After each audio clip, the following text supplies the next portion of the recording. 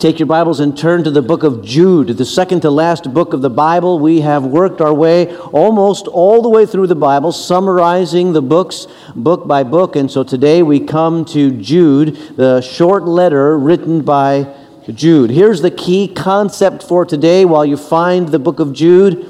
Don't forsake the truth for pleasant deception. Don't forsake the truth for pleasant deception. We'll find how that fits in the book of Jude in just a moment. But it's good for us to at least remember and understand that pleasant deception is all around us. But though it be pleasant, it is deception nonetheless. And it is false and it is dangerous. Many Americans, when surveyed today, adopt a new title in relationship to spiritual things. They adopt the title spiritual but not religious. It is a reaction to what they consider to be the strictness, if you will, or whatever, of organized religion. Organized religion is seemingly a bad term these days. So spiritual but not religious is the title that many choose, and there are common threads, however, even though this spiritual but not religious term is meant to allow an individual to find their own pathway. There are common threads along this path. In a recent book by a New York Times columnist called Bad Religion, he noted a number of them, but just two of them is what I'll mention to you today. Number one, a common thread is that sin and evil are considered to be illusions that will ultimately be reconciled rather than problems that we need to deal with and defeat. Elizabeth Gilbert, the author of Eat, Pray, Love, writes, "There's no such thing in the universe as hell, except maybe in our own terrified minds." A second theme is that perfect happiness is available now by coming in touch with ourselves. Heaven is available here and now. James Redfield, the author of the Celestine Prophecy, writes, I'm quoting, "At some point, everyone will vibrate highly enough so that we can walk into heaven in our same form." Now, I don't know how I ought to vibrate. But I can tell you that teachings like these, and many like them, are falsehoods and deceptions. And when they seep into what are supposedly Christian fellowships, they are apostasy.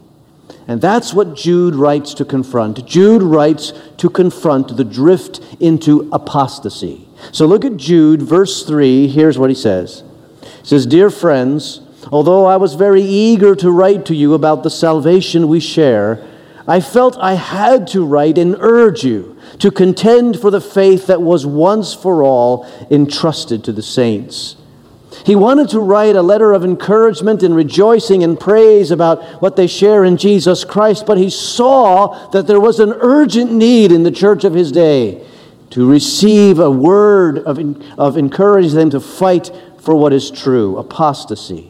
This short letter is written by Jude, who is the brother of James, and both of whom are the half-brothers of Jesus Christ.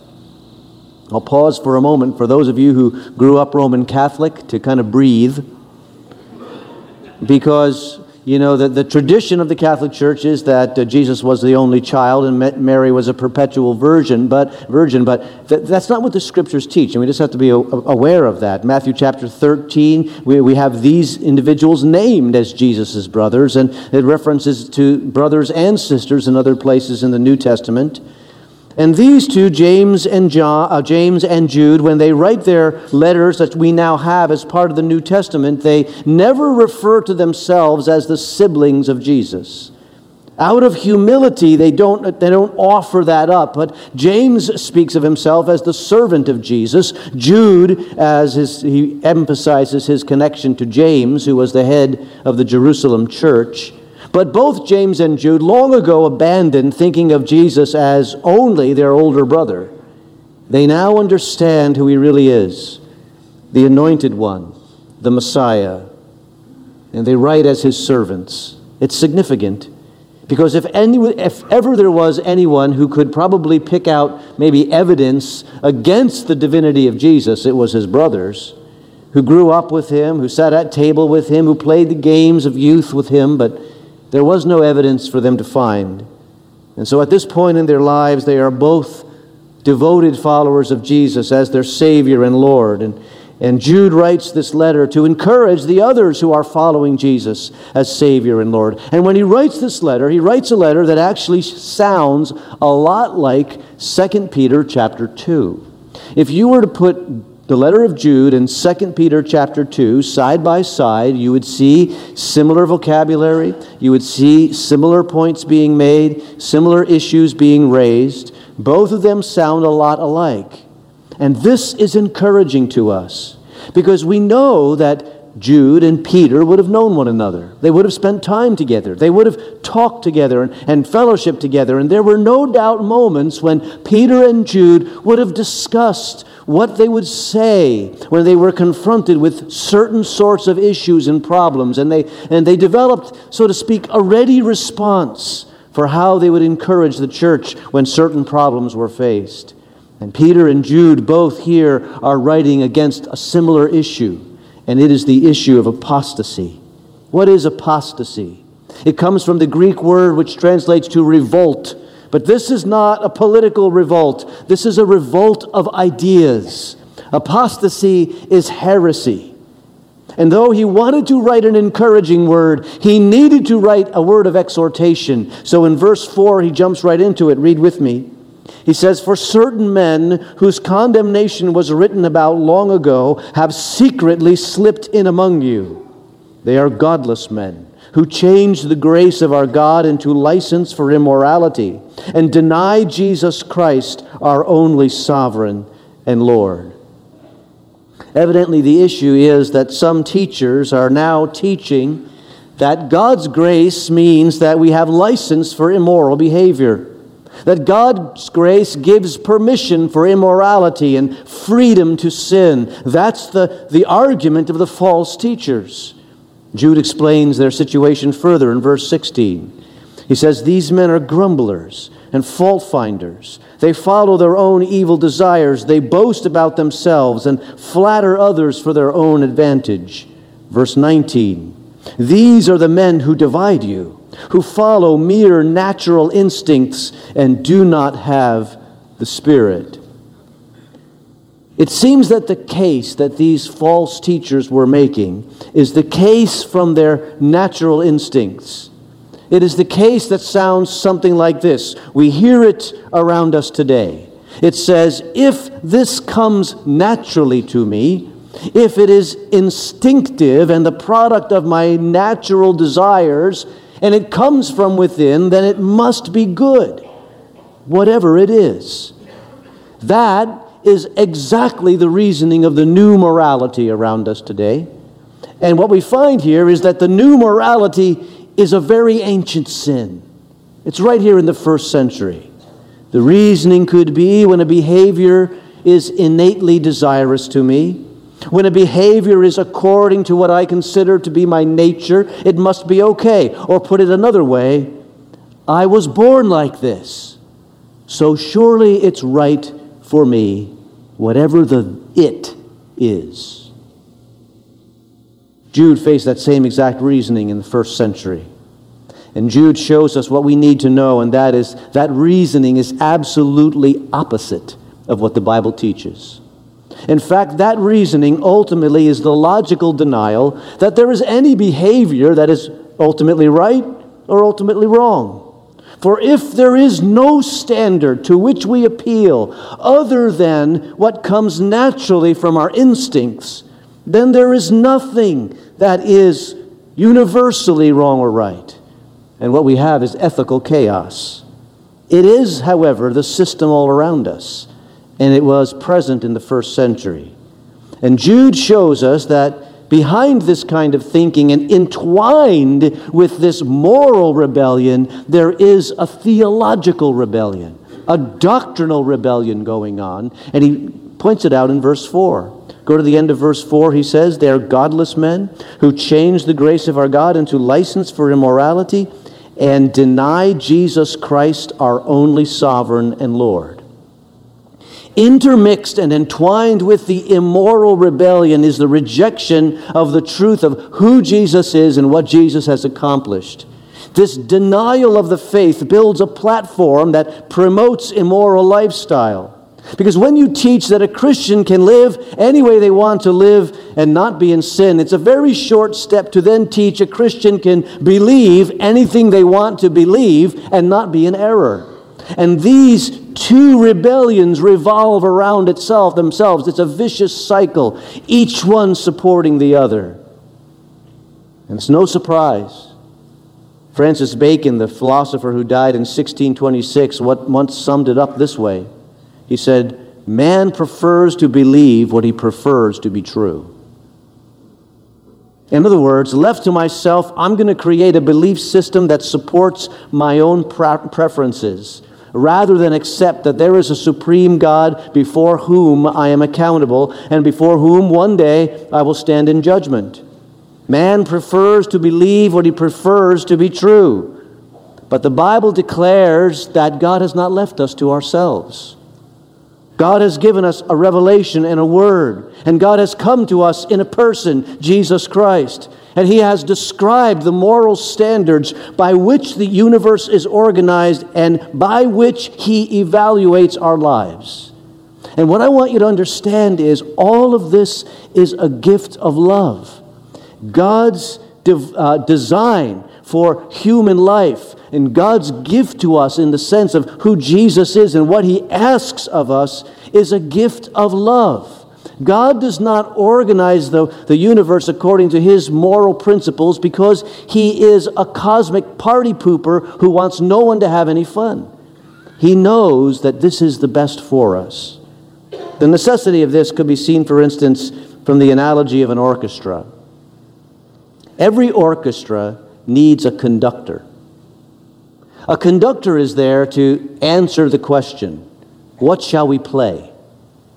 When shall we practice? Without a conductor to organize and answer those questions, when you go to hear a symphony concert, you may walk into the concert hall and each of the musicians are choosing to play their favorite piece of music, and you may actually be submitted to 70 or 80 different pieces of music all at once. It's going to be chaos. But when they submit to the authority of the conductor and they follow his leadership, what is produced by that orchestra is harmonious and glorious and beautiful for the listener. And that's what God does as He organizes His universe. We need to submit to the authority of the heavenly conductor and say, He shows me how I ought to live. And so Jude says, contend against the apostates. I urge you, he says, to contend for the truth that was once for all delivered. Why? Because history shows us that eventually God deals harshly with those who rebel. Look at verse 5. Though you already know this, I want to remind you that the Lord delivered His people out of Egypt, but later destroyed those who did not believe. And the angels who did not keep their positions of authority, but abandoned their homes, these He kept in darkness, bound with everlasting chains for judgment on the great day. In a similar way, Sodom and Gomorrah and the surrounding towns gave themselves up to sexual immorality and perversion. They serve as an example of those who suffer the punishment of eternal fire. He wants them to remember that God has dealt harshly with rebellion in the past. And don't think that the justice of God has changed. It's important for us in this modern age for us to recognize what Jude is saying, because what he's saying to them, he says to us. God is not now a cuddly, easy manipulated, senile old man who doesn't care about His standards anymore. He doesn't change, and His will doesn't change. And when you follow false teachers, you put yourself in danger. And Jude warns them. And who are these false teachers? He says, well, they're right among you. They are influencing you. They are present with you. Verse 12, these men are blemishes at your love feasts, eating with you without the slightest qualm. They are right in your midst. We need to understand that in the first century church, communion and the Lord's Supper, like we do it today in the worship service, that was not done in that method back in the first century. Communion, the Lord's Supper, was a part of what was called the love feast. The love feast was, you might say, a fellowship dinner, a potluck supper. And people would come and they'd eat together, they'd fellowship together, they'd enjoy their company, but then they'd pause in the midst of this feast and they would eat and drink in remembrance of the broken body and the shed blood of Jesus Christ. They would do the ceremony that we call communion in that kind of setting. So it was both a fellowship time and a worship time. And no doubt it was a teaching time and an influence time. And said, these false teachers are there in your midst while you're doing that. And they are frauds among you, influencing you in the wrong direction. You need to be able to spot what is fake and test by the truth. I read that. I thought of a story from the news back in 2013. You're going to remember this as soon as I tell you the details. It comes from China. Back in 2013, in the public zoo of the largest province of China, they had an unusual problem then, and that is the visitors to the zoo noticed that the animal that was inside the cage labeled African lion was a dog. Do you remember that story? Yeah, they pulled up a picture. Yeah, that is a Tibetan Mastiff, okay? And what the zookeeper said, that because of financial constraints, meaning we sold the lion, all right, they needed to put something else in the cage. They put this dog in the cage. And even though it kind of looks like a lion, the visitors were obviously there wasn't a lion when the visitors heard the dog bark at them. Right? I mean, that is a fraud, and it was obviously a fraud. And in the same way, Jude is saying there are frauds among you, and you can tell what they're saying is false because it doesn't conform to the image of what God wants you to understand. He uses some descriptive terms to illustrate what they're like. He uses the terms shepherds, clouds, trees, waves, stars. All of these are pleasant images, but on every one for the next few verses, he twists it negative. He says, they are shepherds who feed only themselves. They're not feeding you. They are clouds without rain. They're not giving you anything of value. They are trees that are uprooted and dead. They're not producing fruit. They are waves, and that when they crash, they spew only shame. And they are wandering stars. In this day, a star was a source of navigation. You can't get anywhere by these stars. You never know where they're going to be. They're all over the place. Each positive image is turned negative. You must contend against that, he said. And you must stand by the sure word of the Lord, once for all delivered. And their faithfulness will bring punishment. And then he goes on and he quotes Enoch regarding these men. Verse 14. He says, Enoch, the seventh from Adam, prophesied about these men. See, the Lord is coming with thousands upon thousands of his holy ones to judge everyone and to convict all the ungodly of all the ungodly acts they have done in the ungodly way, and of all the harsh words ungodly sinners have spoken against him. Do you hear the theme ungodly in there? All right. Enoch is repeating that to stress the point that these false teachers are ungodly, and Jude is saying this is the kind of person that Enoch had in mind when he writes that. Now what's interesting, and here's a parenthesis I want you to understand. The book of Enoch is not a book of the Bible. It was popular literature in Jude's day, in the first century. And Jude shows us that just because you are a person who reads and depends on the Word of God doesn't mean you need to be ignorant of anything else that's written. Jude reads widely. He's read Enoch, and he shows us that something that's not in the Bible can help us understand the truths of the Bible. And so he quotes this book that's not a Bible book, but he sees it as truth. And in so doing, he establishes a principle for us, and that is this. Read widely, read often, but sift everything you read through the Bible and the Word of God. Understand that there is the priority of Scripture. That is the standard of what is true. Doesn't mean you can't read other things, but when you do read other things, sift those things through the Word of God to establish truth, because the Word of God stands supreme as the authority. And he lifts this quote out of popular literature, and he says that too shows us what these false teachers are like. And so what is he calling us to do? He's calling us to, what I'll say, adopt a warfare mentality. He's calling us to keep our guard up. He's calling us to understand that the battle is real and not to grow complacent and just kind of go along to get along. The bloodiest war that the United States ever fought in terms of U.S. casualties was the Civil War. We were fighting both sides of that war. And even though photography was early in its infancy during the Civil War, we have photographs of great carnage during that war. The loss of life and the things that happened were awful.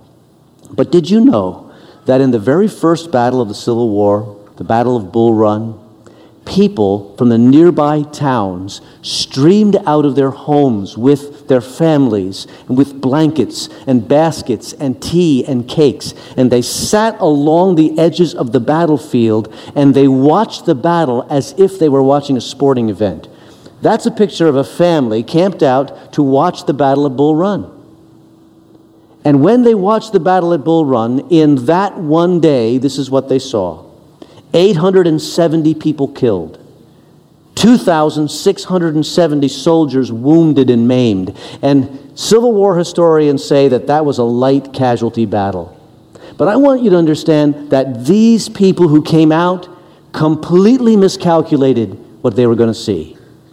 They came out with tea and crumpets thinking it would be entertaining, and what they saw was carnage. And it is a cautionary tale for us in our struggle.